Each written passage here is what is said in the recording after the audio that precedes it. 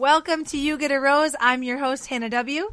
And I am your host, Miss J. Ike Diggs. And we're going to be talking about the Fantasy Suites episode, which normally is very salacious. So salacious. It's normally so focused on the sex part of it, it feels like. And this is just, this episode had a whole other set of things to focus on.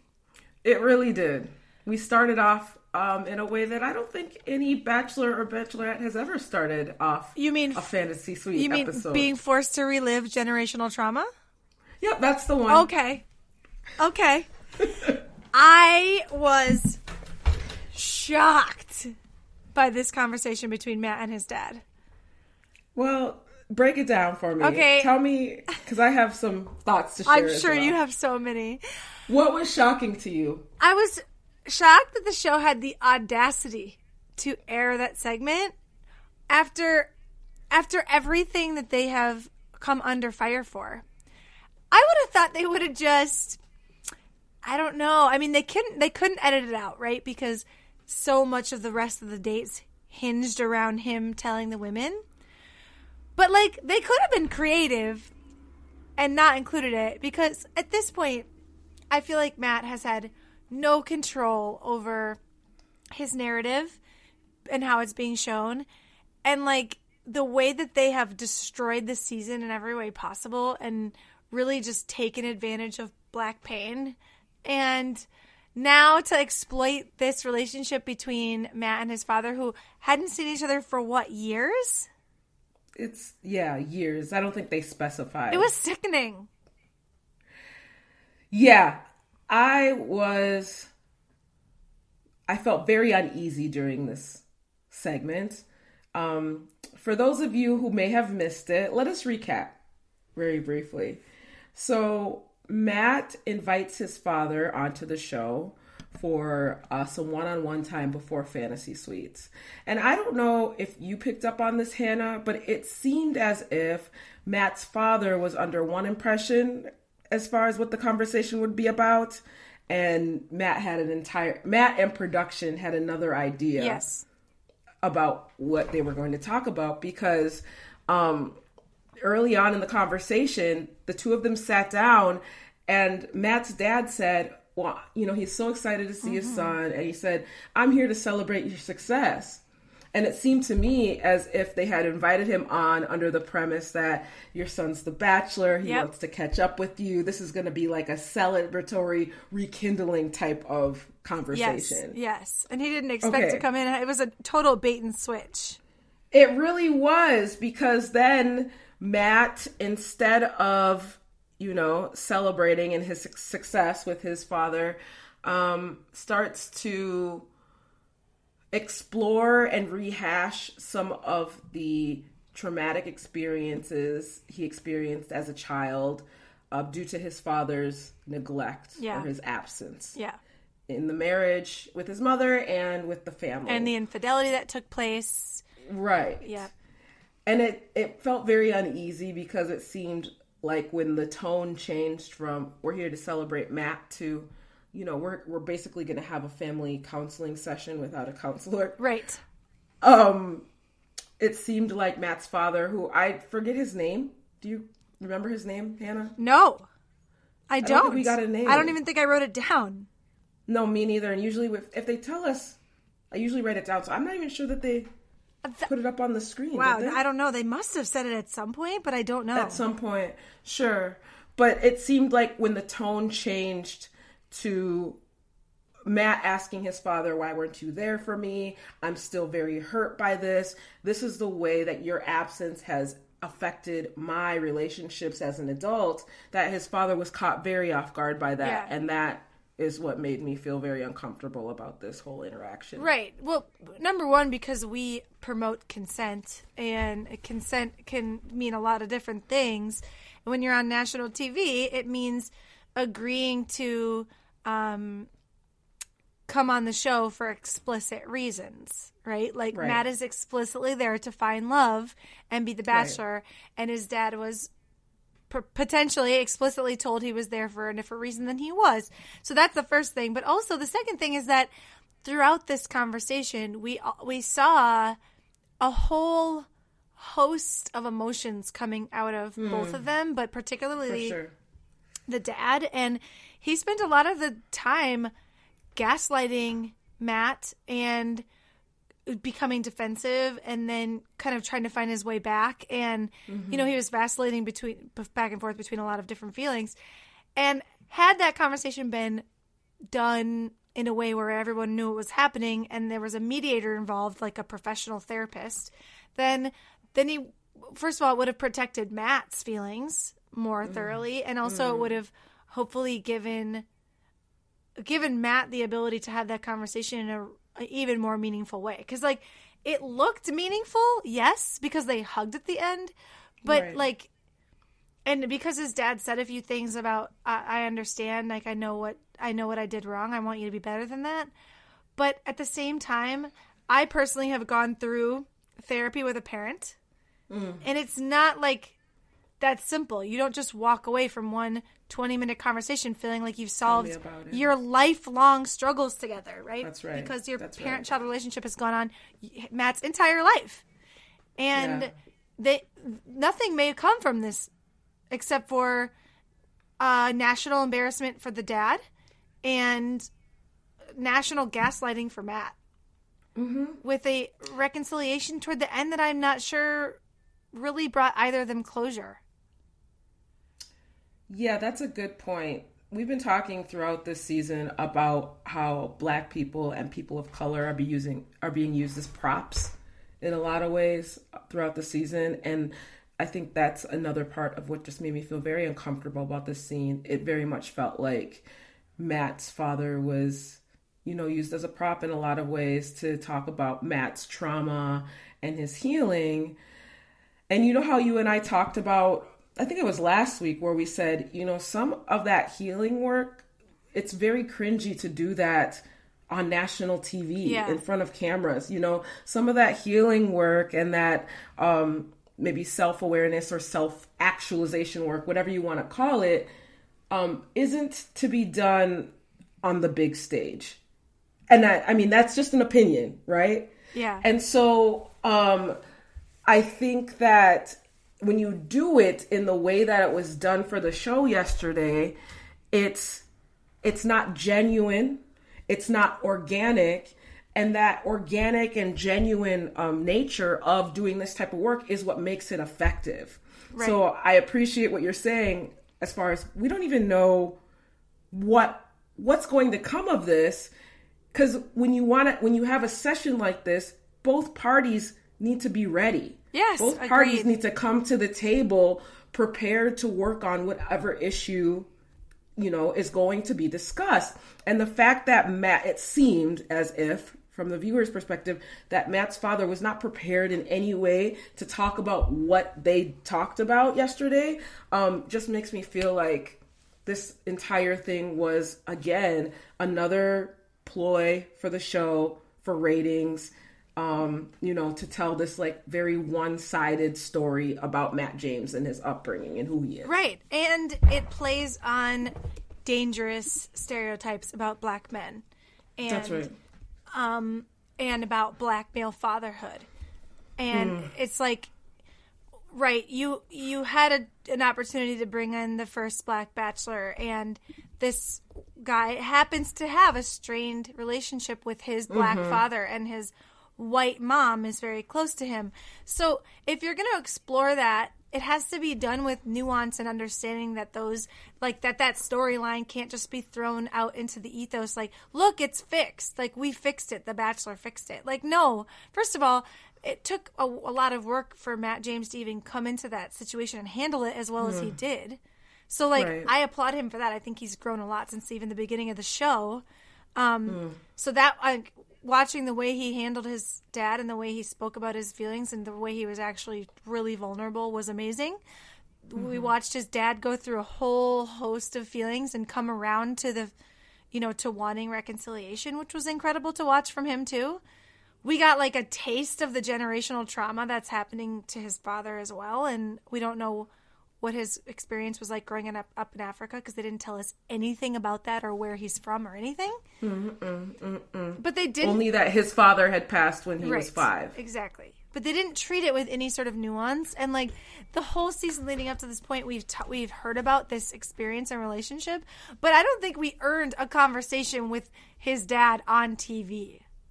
Are you kidding me? After like we learned almost nothing about Matt James except for that he has a bad relationship with his father throughout the whole season. Are you kidding me?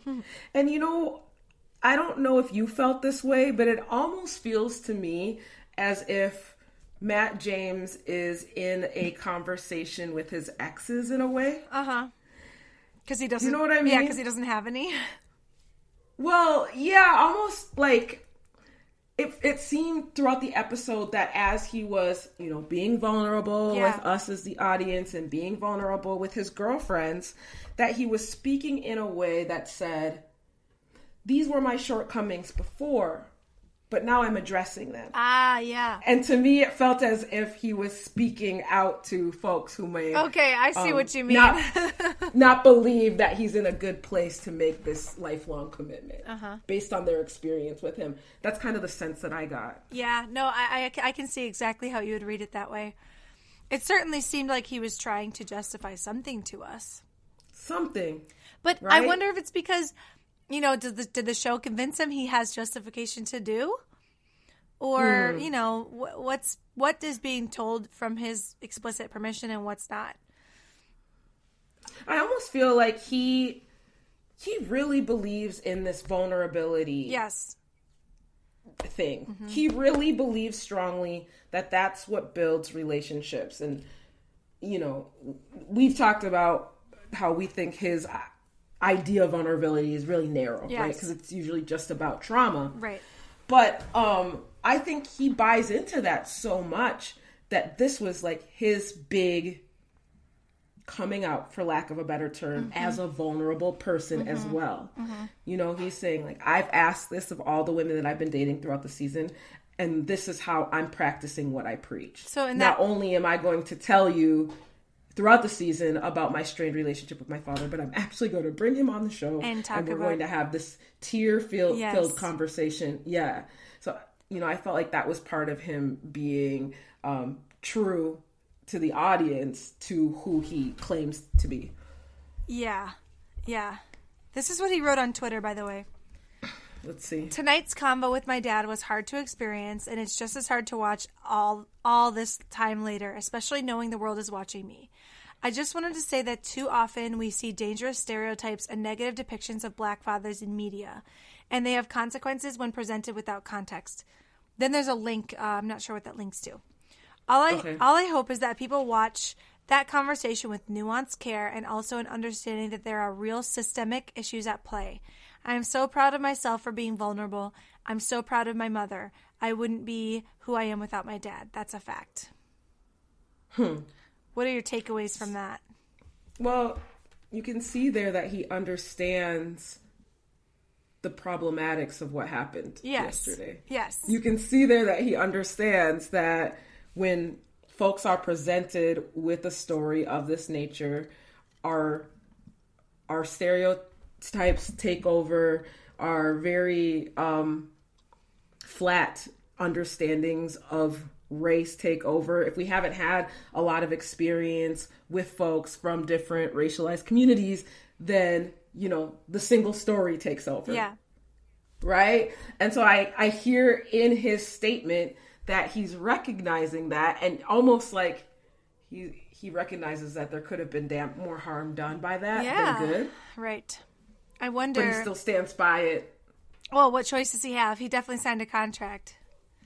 I really wonder, after experiencing, I mean, even just from some of the things we've seen him write on his Twitter and on his, when he wrote that thing about Chris Harrison, I wonder if he's looking back at this the way we are, which is like, this is exploitative of his journey, of his experience, and they didn't vet these women, and they obviously don't train their staff on how to be nuanced and sensitive about these issues. And so if he's looking back at it now thinking, I can't believe my story is being told this way. And maybe he's just as surprised as we are. We don't know how much was cut out of the season. Mm-hmm. We don't know what other stories that he shared about himself and about his life. So maybe he is looking back at it like, dang, they really got me. Like, they really painted the image of the Black Bachelor and his upbringing that they wanted to. Yes. And I aided them in doing that. Right. The only story we've been told about Matt is that his Black dad left him and his white mom raised him, and they're close. Honestly. And that was during the first episode that we learned that. What else do we know about him besides that he played football? And we only know that from a picture. He's an athlete. He's friends with Tyler. He runs ABC Food Groups. Let's literally say tours. Everything we know about him. Okay. He used to work in finance. Oh, okay. He works with young people. You know, he's a volunteer. He kisses with his eyes open. No, but like just based on what he has allowed us to know about him, what production has allowed us to know about him. I don't know. Like, we didn't... Like, for example, I heard on Bachelor Happy Hour that Chelsea did an interview there, and she talked about how she... in that conversation where she talked about her hair, that Matt also shared about his hair and how his hair has changed based on his identity over time and what it said about him. And we didn't get to see that. So, like, there's a lot about his experience and his Black experience that we just didn't get privy to. And now the part we're getting privy to is, like, the most traumatic part of his life, which is, of course, what they do. They always exploit this. But, like, they didn't think at all about the fact that has way worse consequences for Black people than it does for white people. Oh, man. And it was very uncomfortable listening to Matt recount his experience growing up. I'm sure you remember, the interview where he cried and said, you know, he's explaining how his dad used to bring him shoes and pizza and how he didn't need shoes or pizza. I was like, this is therapy stuff. And this is like behind the scenes stuff, and we really shouldn't. It's invasive to ask somebody to do this on such a big platform. And you could say, yeah, but he agreed to it, and you know nobody twisted his arm. But again, he doesn't have control over the way the show is edited, and who knows, you know, how much they didn't use that could have given us a more broad idea of who Matt James is. Yeah. On a personal level, I'm just like, wow, I could never be on that show because I just have zero interest in sharing the depths of my personal trauma for national TV. Are you kidding me? No, thank you. If they were like, what makes you the way you are? I'd be like, well... just being a strong lady. Don't ask me to share my therapy stuff. I will talk to you about that when we're dating, yes, but not on TV, not for likes. Right. No. But again, Matt James also buys into this idea that this is what you have to do to build a loving relationship. Yeah. And he was a bit of an influencer as well beforehand. So social media and like being on the media with his life story, I don't know. It might be part of his thing. And you know, on the flip side, there's power in doing work like this. There's power in sharing experiences that were tough, in sharing the ways that you've overcome struggle. But it's the timing and the place and the way in which you choose to do it. Yeah. I think that's important to consider. Right. I also am a person who watches shows like Intervention. Mm-hmm. Okay, that is literally 1 hour of exploiting trauma. I won't name mine. Your personal trauma or your show? No, my shows that do the same thing. Why not? Let's just admit our faults here. Put it all out there. I watch Intervention. Are we just going to be vulnerable right now with one another? Mm-hmm.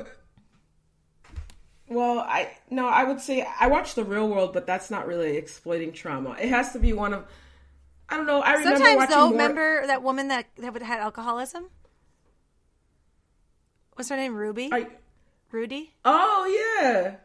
I watched every season of The Real World. She was on Hawaii, I think. Good job. Yeah, I remember. I mean, they have all those people. Everybody brings personal struggle. Yes. To The Real World. But yeah, I do that. I watch some of those TLC shows. I'm not going to name them, Hannah. You won't get me to. No, I know what they are. I've watched Teen Mom. I mean, so you watch shows where the inherent understanding is that there is trauma here, like My 600-Pound Life, or you know what I mean. All those shows are built on that fact. Okay, they are, and that's what sucks us in. But is The Bachelor built on that fact? It hasn't been up to this point. Not with The Bachelor and The Bachelorette. Like, right. Tayshia, for example, didn't dive into her traumatic past. Whereas Ivan did. Yeah. But they usually protect the lead a little bit more than they did in this episode. That's right. Think of another one. How about Colton? His season was so shallow. I mean, what can you really even pull from that? He was the virgin. His trauma was that he was. But like, maybe the most legit of all the traumas. Yeah, like on Nick Viall's season, we had Nick didn't really share his personal trauma, but like, Christina Schulman did. Was she on Nick Viall's season, or am I mixing it up? Was she on Ari's season? I think she was on Nick's season. Christina Schulman. She was the one who was like again? She ate lipstick because like her mom was so poor. I must have missed that. Yeah, she was like adopted from Russia. Oh, I remember her. Yeah. Yeah. And she went to Paradise, right? But my point is that she was a contestant.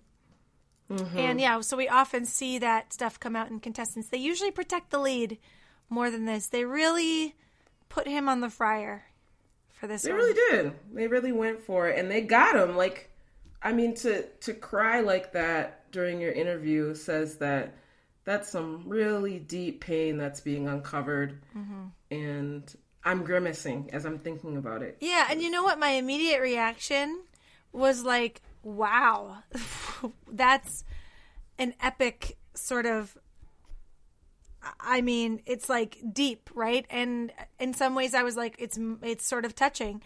And then I was on Twitter and I'm like noticing all of white Twitter is like, this is such a touching moment, how endearing. And then all of black Twitter is like, nope, no. So Nerp. Yep. So like I felt uneasy about it, but I also had this tinge of feeling like it was endearing. And I was like, why am I feeling that way when I know logically that this is so messed up? And it's like, oh, well, I'm used to TV catering to my whiteness and black stories being shown in order to cater to my whiteness. So this shouldn't be surprising to me that this is meant to be endearing to me. That I'm meant to sort of see this as like, yay, they got over it. You know? Yeah. You know, and it's also a way to address society's anxieties, I think, in a lot of ways. And I mean white society's anxieties, because it's like this entire season, we have only heard tell of Matt's absent father, right? He's just been this image, and we've only got these snippets of who this man was. And the only snippets we got were he ain't SHIT and he wasn't there, right? Yep. So then when we actually get to see this man, you know, fully fledged person, this person, you know, it's almost like as a viewer, they've set him up to be a villain in a lot of ways. And then we get to see the villain get confronted with what, you know, we need to hear said to this person. Yeah. You know, it's almost like this larger anxiety about black men being absent, and it's like the devil's advocate arguments that folks make. Like, okay, yes, we understand that black folks are asking for X, Y, and Z, but what about the absent black father? just to play devil's advocate. What about, and so what they did was they brought that person on the show so that white viewers and non-black viewers and even some black viewers could have those anxieties relieved by seeing this person almost get what they deserved. Oh, yikes. Yikes. When you really lay it all out like that, it's like so damning for the show. It is. It's so damning. And I don't even think, I just straight up don't think they have any of the skills or tools to have handled it differently. This was the best idea they had. They were like, you know what we should do? Get these guys. Yeah. It's just, well, let's get him out here. But first of all, don't tell him why we're asking him out here. Yeah. Yeah. Don't let him prepare at all for this. And you know what? It was good TV. And that's what they want to do it for. Mm-hmm. It was good TV. For sure. And to literally watch him sweat under the pressure of his adult son. Wow. On national TV. Wow. Yep. It was gross. And I like that you pointed out white and black Twitter's very different responses to it.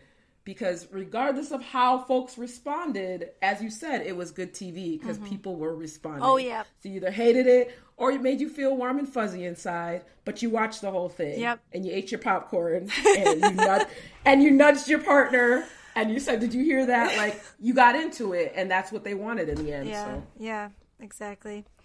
I just hope that they have an opportunity after this show to really reconcile and go through some constructive therapy together, and then it's not just like, we did that in the show, so it's over. Yeah, for real. I mean, it would be a beautiful thing if the two of them really did that work together. And I can think of who should pay for it too. I have a good idea as well. I have a good idea for who could pay Chris for this. Harrison out of his personal paycheck. Yep. Okay, well, let's talk about the rest of the fantasy suites of this episode. So I always love the fantasy suites episode because I feel like you can, now you're kind of getting down to the wire. You're supposed to learn a lot about everybody on the show. You kind of like see if they vibe and connect in that romantic way as well. I still, though, felt like I left this episode not knowing really anything about either Michelle or Rachel. Like, I know that Michelle is amazing. Yeah. And I know that Rachel is trash. But that's what I left the show finding out. That's pretty much it. Well, what I learned about Michelle this episode, and I won't disagree with you and say, I know so much about Michelle after this episode, because I really don't. But I learned how emotionally intelligent she is. Yes. I think she's and I kind of like, I made a face when I said that, because on one hand, I say, oh, Michelle, please don't fall in love with this man. Oh, no, please don't fall in love with him. I think it's too late. He's not the one. Oh, she's got it bad. She's got it bad, and he is not interested. Said, no. But I think she does have an emotional intelligence in terms of, she asked him this question. And she asked him, she said, yeah, we talk a lot about falling in love and what we're going to do to get there. And we talk a lot about like experiences of falling out of love. But how do you plan to stay in love? And she asked him rhetorically. I wish it wasn't a rhetorical question. He didn't have an answer at all. No, because there are things you don't think about. But that was a great question. And I feel like, that deserves some space for conversation. But he didn't. I think he just made out with her after that. He basically said, I've never thought about that before. That's right. That's right. Yikes. A little red flag. But I'm like, dang, Michelle, that's a good point. Yes. And a good conversation to have with your potential fiance. I agree. And I thought the way that she approached... So I was... At first I wasn't sure. I was like, is he going to bring up the dad thing to all of them? And then he did. Which I'm glad he did. But they were clearly prompted to ask him. All three of them asked him how he's doing. Him. Yeah. But I thought conversation with Michelle seemed the most genuine. It seemed the most heartfelt. It seemed the most actually vulnerable. And I think that's because Michelle is the type of person that you could tell anything to. And she kind of invited him to dig into it. And she really was like an active listener and a responsive person. And that's right. She didn't pity him, and she didn't try to take on his burden or anything like that. Whereas, I think Bree, he relates to her with that, but also he doesn't love her, so he couldn't quite get there with her. And with Rachel, I think he's afraid to burden her. Really? It honestly felt like he kind of, and maybe it's because it was his third and final date, and he's like, I already said this 5 times, but it just seemed like he sort of skipped over the explanation of what happened with his dad a little bit more, sugar-coated it a little bit more, and then moved on quicker. And I honestly don't know if that was editing or what, but I just felt like, oh, okay, so he sat and explored this with Michelle, and then with Rachel, he just sort of like said it and then moved on. Yeah, it might have been because it was the third time that he had that conversation, and it also might just be that, say what you're about to say. I was going to say, if that's your person, yeah, then you talk about with them more. Everyone loves to talk about themselves, so no one minds doing it 3 times. No, you're right. You're right. Yeah, I almost feel like he's not putting in that work with Rachel because he already has decided that she's going to be his wife. So it's almost like, I'll get to it later. When we're married. Maybe something like that. But I noticed also that during his conversation with Rachel, tell me if you picked up on this. Because, Rachel was all distraught, right? Oh, God. We got to talk more about that later. Okay. Well, the one thing that stuck out to me, and we can talk about this again when we get back to it, but she was saying to him, I feel insecure. This has been a tough week. I didn't imagine you with these other women. And then she said, but I do understand that you have to, really test these relationships to know who the right person is for you. Yeah. And then he responded by saying, I'm really doing this, and I'm paraphrasing, so that you can have 100% assurance. Did you hear that? Yes, I did. You heard that, right? Okay. So was he saying what we think he was like? Already have had the conversation that she's going to be the winner? No, I don't know. I don't know if on the fantasy suite dates he says to her, "You're the one. By the way, you're going to be the pick." I have no idea. I have no idea if during these they kind of make it clear, but I do think I've heard from past contestants that they have made choices going into the fantasy suites that have affected their long-term outcomes. Like Nick Viall said he didn't sleep with anybody else except for Vanessa because he knew he wanted to be with her, and he knew that she wouldn't like it if he were to sleep with somebody else. So that's why I said last week that I thought Matt might save himself for Rachel. Now, I don't know if he did or not. I can't tell. No, I think both Bree and Michelle are not the type of people to say one way or the other. No. So I don't know if we'll ever have that question answered unless Matt himself says it. But I wouldn't be surprised if he didn't have sex with either Michelle or Bree. Yeah, I would be surprised too. The one quote, because I was trying to pick up on what happened, obviously. Yeah, of course. You're always trying to read the body language. Because I love the juicy gossip. And I don't know who said this, if it was Matt or Michelle, but one of them said, "Where we went was incredible," in describing their experience with each other the night before. Yeah, I don't know. I don't know also how a guy like Matt defines sex. True. If he's a real, binary thinker and it's only one thing and so everything else is on the table. I don't know. Maybe he did test the waters with all 3 of them and I'm just totally reading into this. But the fact that he's being so pulled back on his desire to say his feelings for Bree or Michelle. Yeah.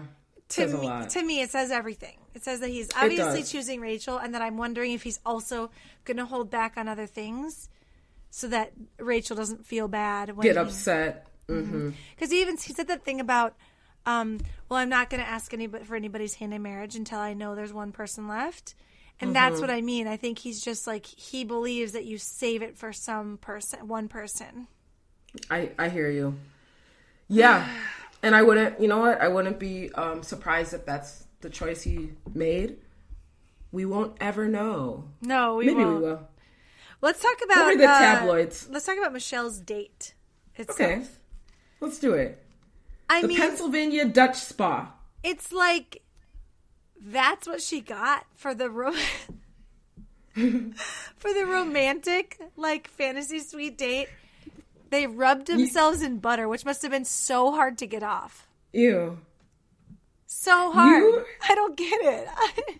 You hate the crappy date. I hate the crappy date, and I don't understand why. Once again, Michelle, like, this is the dates that they got, okay? Michelle has to, like, rub butter. Like, butter just from, like, a wrap, just from the grocery store. Because they were in squares. They were in rectangles, like grocery store rectangles. It wasn't, like, handmade Pennsylvania Dutch butter. They put their feet in just straight up cold oatmeal. And they took a bath in, like, 1% milk. Okay? That was, like, their sexy date. Well, it's supposed to, in Bachelor world, that's sexy because they got to rub on each other. I guess so. But like, maybe with oils. I don't know. Butter is really tough. I mean, and oatmeal? Oatmeal is so gross. It's not sexy. Don't get me wrong. I love butter. I'd put butter on anything. But would I put butter on myself all over my body? I don't think so. Then poor Brie, gets the raggedy dates every time. She has to go into the first date, she got thrown off an ATV. That's right. Yep. Then for this date, they made her walk like 2 miles just to go find Matt. Did you notice that she was just like walking and walking and walking? I did. And I was like, how does she know her way through these woods? Oh, it was unreal. Like, she walked for so long. I'm trying to figure out what she did on her anyway, what her hometown date was. I can't remember. I guess it was just to see her mom.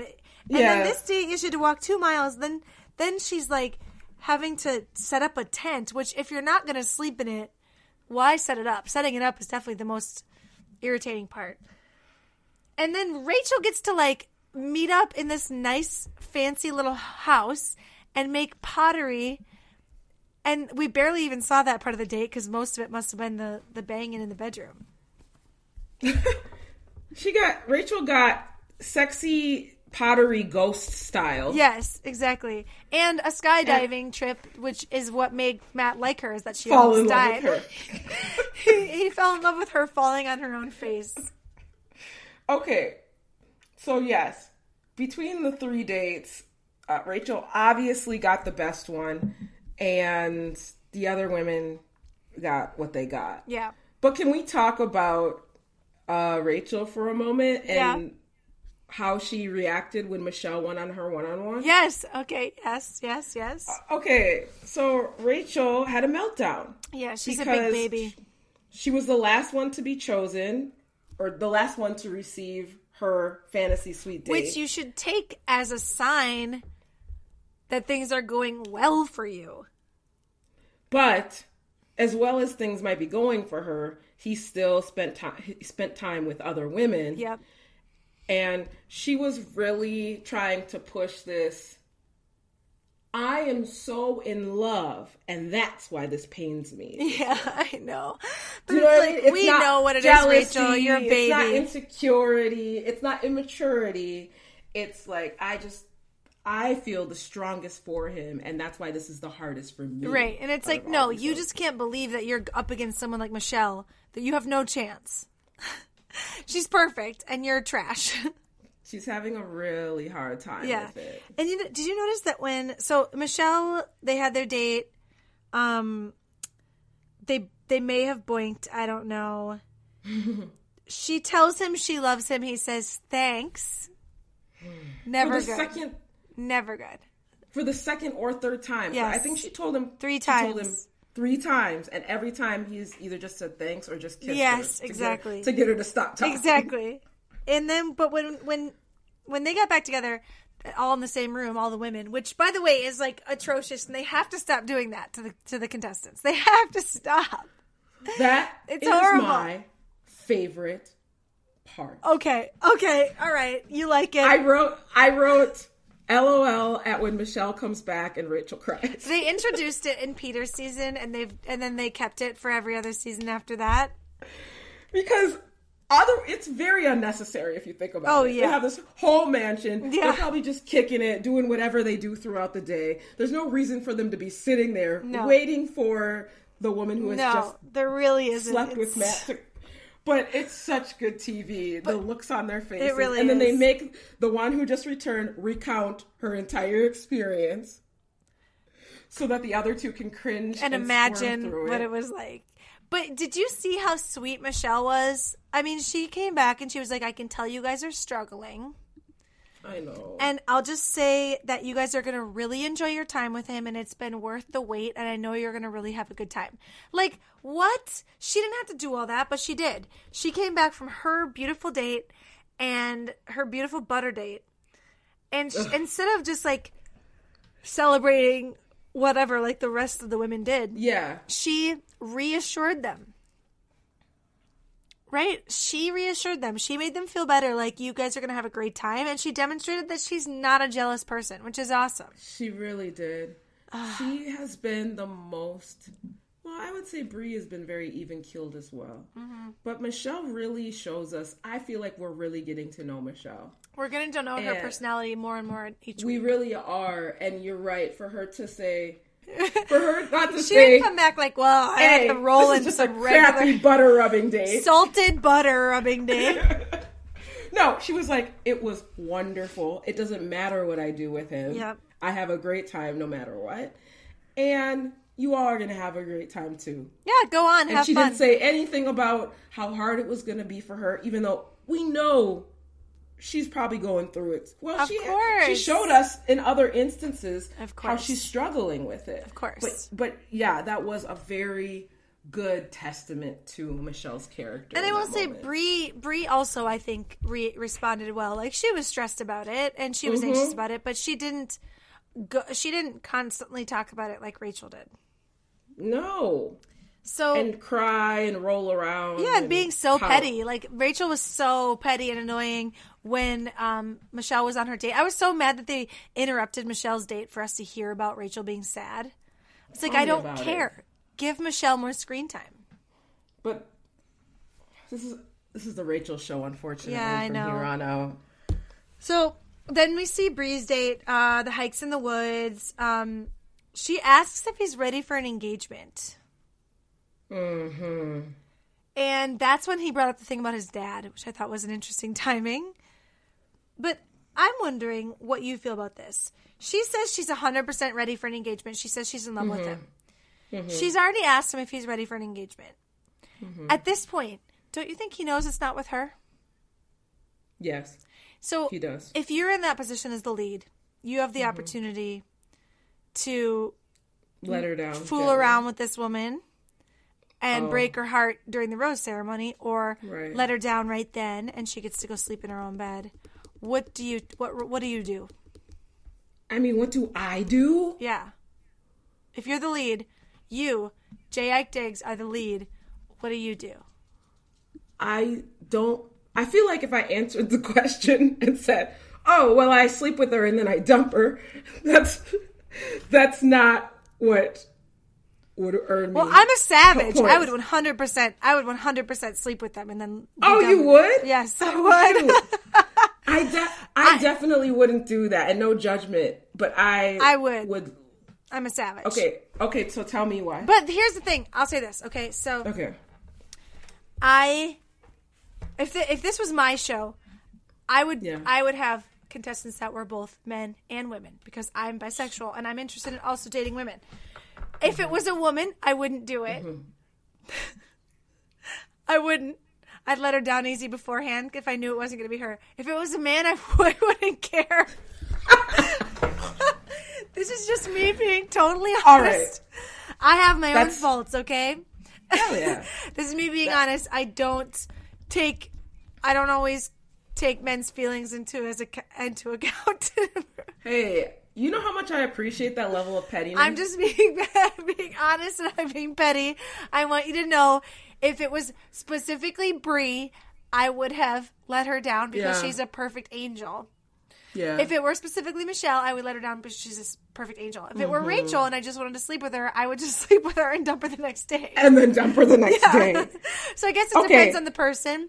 If I felt like they were a very sweet person who takes that kind of intimacy really, really seriously, man or woman, I would not do it.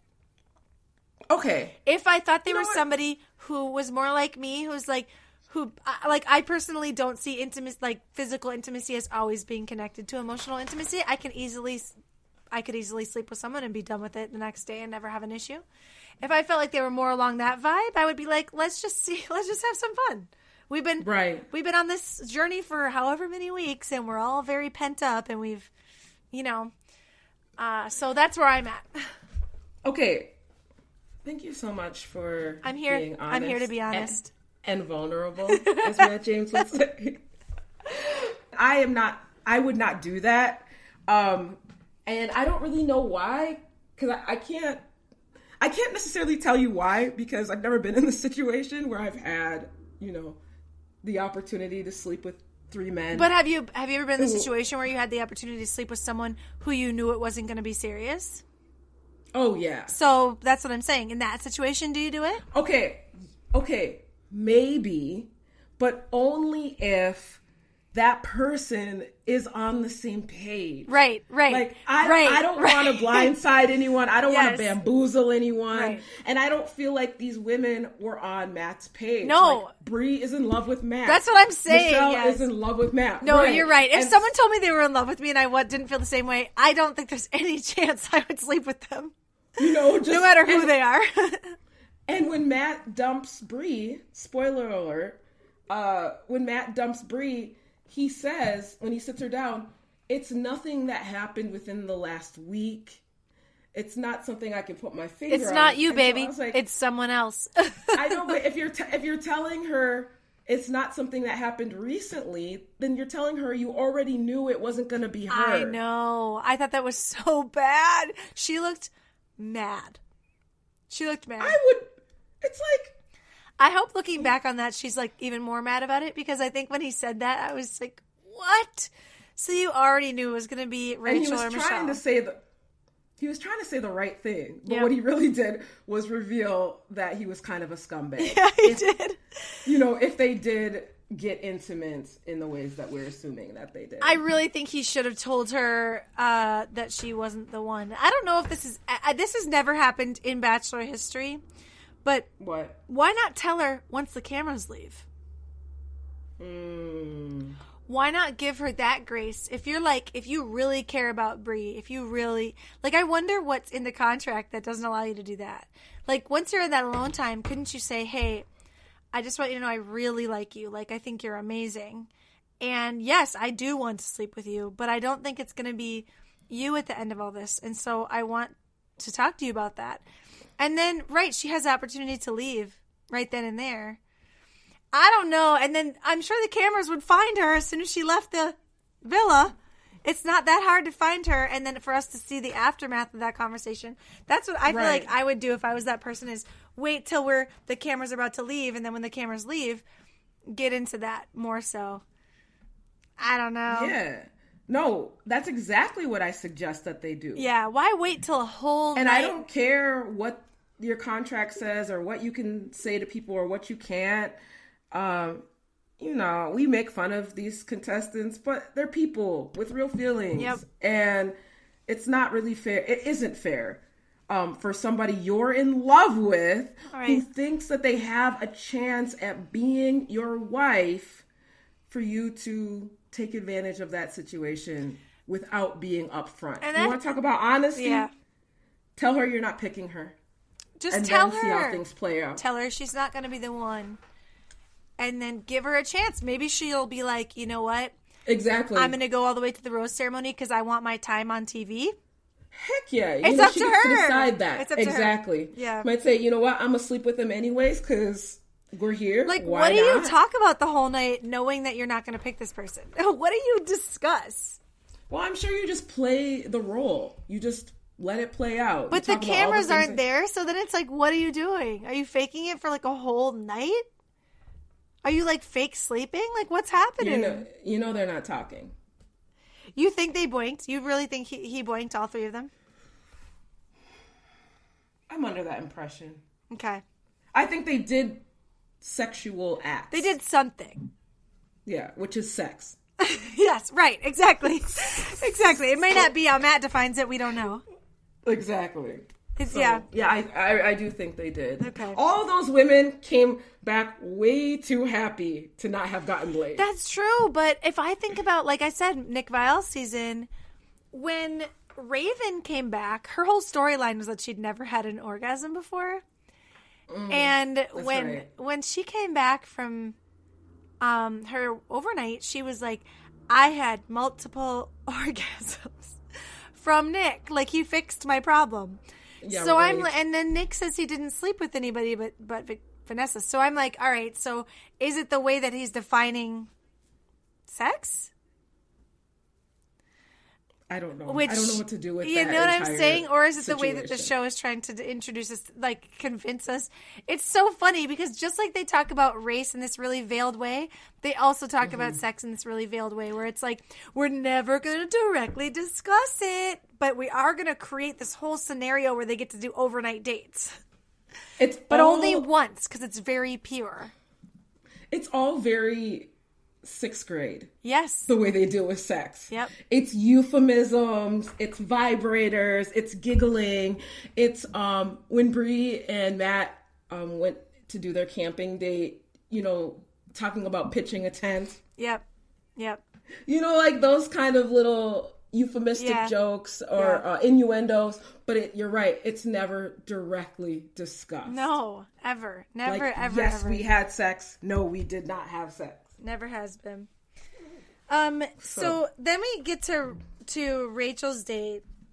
She's being super weird towards him in the beginning. Kind of rude, I think. Kind of rude. He's all happy to see her. Rude? Yeah, I do. She just seemed crabby. She seemed crabby, yeah, which I think was being kind of rude. Like, she was just being kind of distant. She had no enthusiasm. She was being awkward. Then she tells him how she was struggling.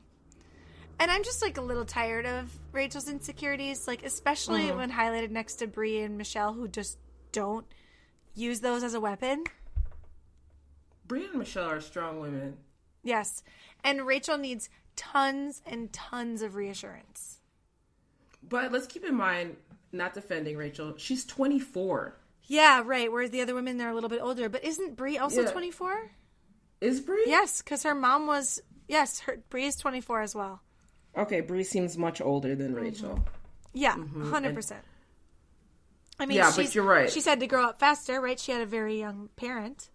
That's right. But still...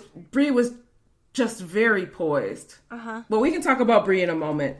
Yes, Rachel came on this date with an attitude. You know, I think she kind of wanted Matt to notice that she wasn't in a good mood. Yeah, instead of just saying something, she was like, wait till he says something to me. And then finally, she was like, all right, let me just get this off my chest, which I liked. It's just like, just tell him, you know, how you're feeling. So I did think the way she put it together was better than I expected from her. You know, because she said... I am struggling, but I also understand you need to do this. I just want you to know that I'm struggling. And then he fully reassures her and tells her he's in love with her. And the show's over. and that's actually how it wraps up.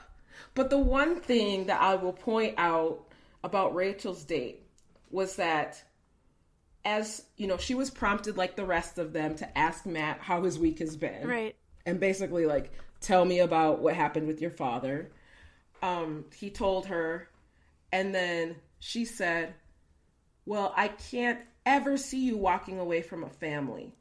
And you could tell that was very, like, he needed that. Yeah, that's true. He felt relieved that she didn't see him as somebody like his father. Right.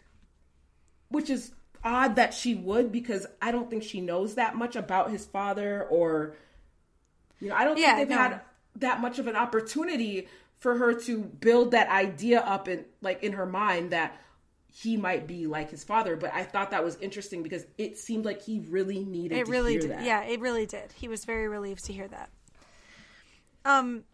They talked about that. Then she says she's ready for an engagement again. He called her really smart, which I don't quite understand. But whatever. And then she gets fireworks. Yeah, she got fireworks. Okay, we get it. She's the one he chooses. Yeah. Then, isn't it weird that we didn't see the morning after? Yeah, I guess so. I didn't think about it. I did. I was like, well, what? But what did we not see? What happened Rachel in the morning was so after that they eager. didn't want to show us? That's a good question. What did he say to her? Was it something that telegraphed so strongly that she's the chosen one or something? Like, what is Probably. And we heard from her how now every aspect of their relationship is solidified. Yes, including their genital touching aspect. But for real, Rachel was not all the way. Rachel was not mincing words about how much she wanted to jump into bed. Yes. Which is great. She said, I've never wanted anybody as much as I want right now. She was like, it's time. Let's go. And you know what? I don't blame her, Yeah, and I wonder if he gave her that reassurance too that night, like, you're the one. I think there was something that they cut out that they want us to see, and he probably is bending the rules in terms of what he's telling her. Maybe, but he's been so resistant to say very much at all. Maybe because they told him not to, and he hasn't watched very much of The Bachelor or Bachelorette, so he doesn't know everybody else has told their multiple people they love them. I mean, all we can do is speculate, but Rachel's sense of confidence has me thinking that, there's conversations that we haven't seen. I agree. She's very confident. I totally agree. And she's never been confident before. Right. And when she walked up, she's like, I just have a fear that everything has changed.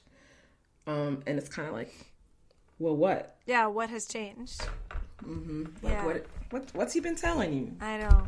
So then we see the rose ceremony. All the women are wearing black. Like it's a funeral. The roses go to Michelle and Rachel, and then Brie looks stunned by the whole thing. She looks really shook. Here's what I'll say about Brie. Okay. I'm proud of her. First of all, I'm proud of her. She was very poised through the entire thing. Yeah, she was. And you could tell that it looked like she wanted to break down, but she didn't. And she held it together as much as possible. And even in the limo, there were tears, but, there was no just of that emotional purging that the show really gets off on in the limo. But I also thought that when she talked to Matt, I just liked how she was like, you know what? I'm upset. I'm sad. But I can't even say that it's at you right now. I'm just feeling my feelings. Yep. And I'm going to exit gracefully. And that's what she did. And I'm very proud of Brie and how she handled that. I just hope she gets her job back. I know. She quit her whole job for that. Working for Facebook, too. Yeah. I mean... But hopefully she'll get some time on Paradise, which can do great things for people's careers on reality TV, so... Maybe she'll become an influencer. We saw the preview for next week, and I don't understand what Matt is so broken up about. It's so clear he's going to pick Rachel at this point. What's going on next week? What is his heart aching for when he's so obviously going to pick her? What happens? I don't know. I kind of felt like somebody might have passed away. And that they were just kind of... Well, that's how it seemed. Like someone might have gotten sick with COVID or something? Well, I don't know. I don't know if it was COVID, but the way that he was crying on that curb, it kind of seemed like one of those moments that had nothing to do with his dating life. I wonder... But they just cut it to make it look like that. I wonder if, that could be. It could be something completely different that he finds out from back home. What do you think? No, that could be true. I wonder if his mom is like, you're not ready to get engaged to either of these women. Ooh. I don't know. She seems pretty, like, hard. That would throw a monkey in the wrench. Yeah. That would throw a monkey in the wrench. Took me a second to realize that doesn't make any sense. That's a new one I'm using. But that would complicate things for him quite would. a bit. Because if Mother didn't approve... If Mother didn't approve... Woo. Something so weird about calling her mother. As an adult man, you can't call her mother.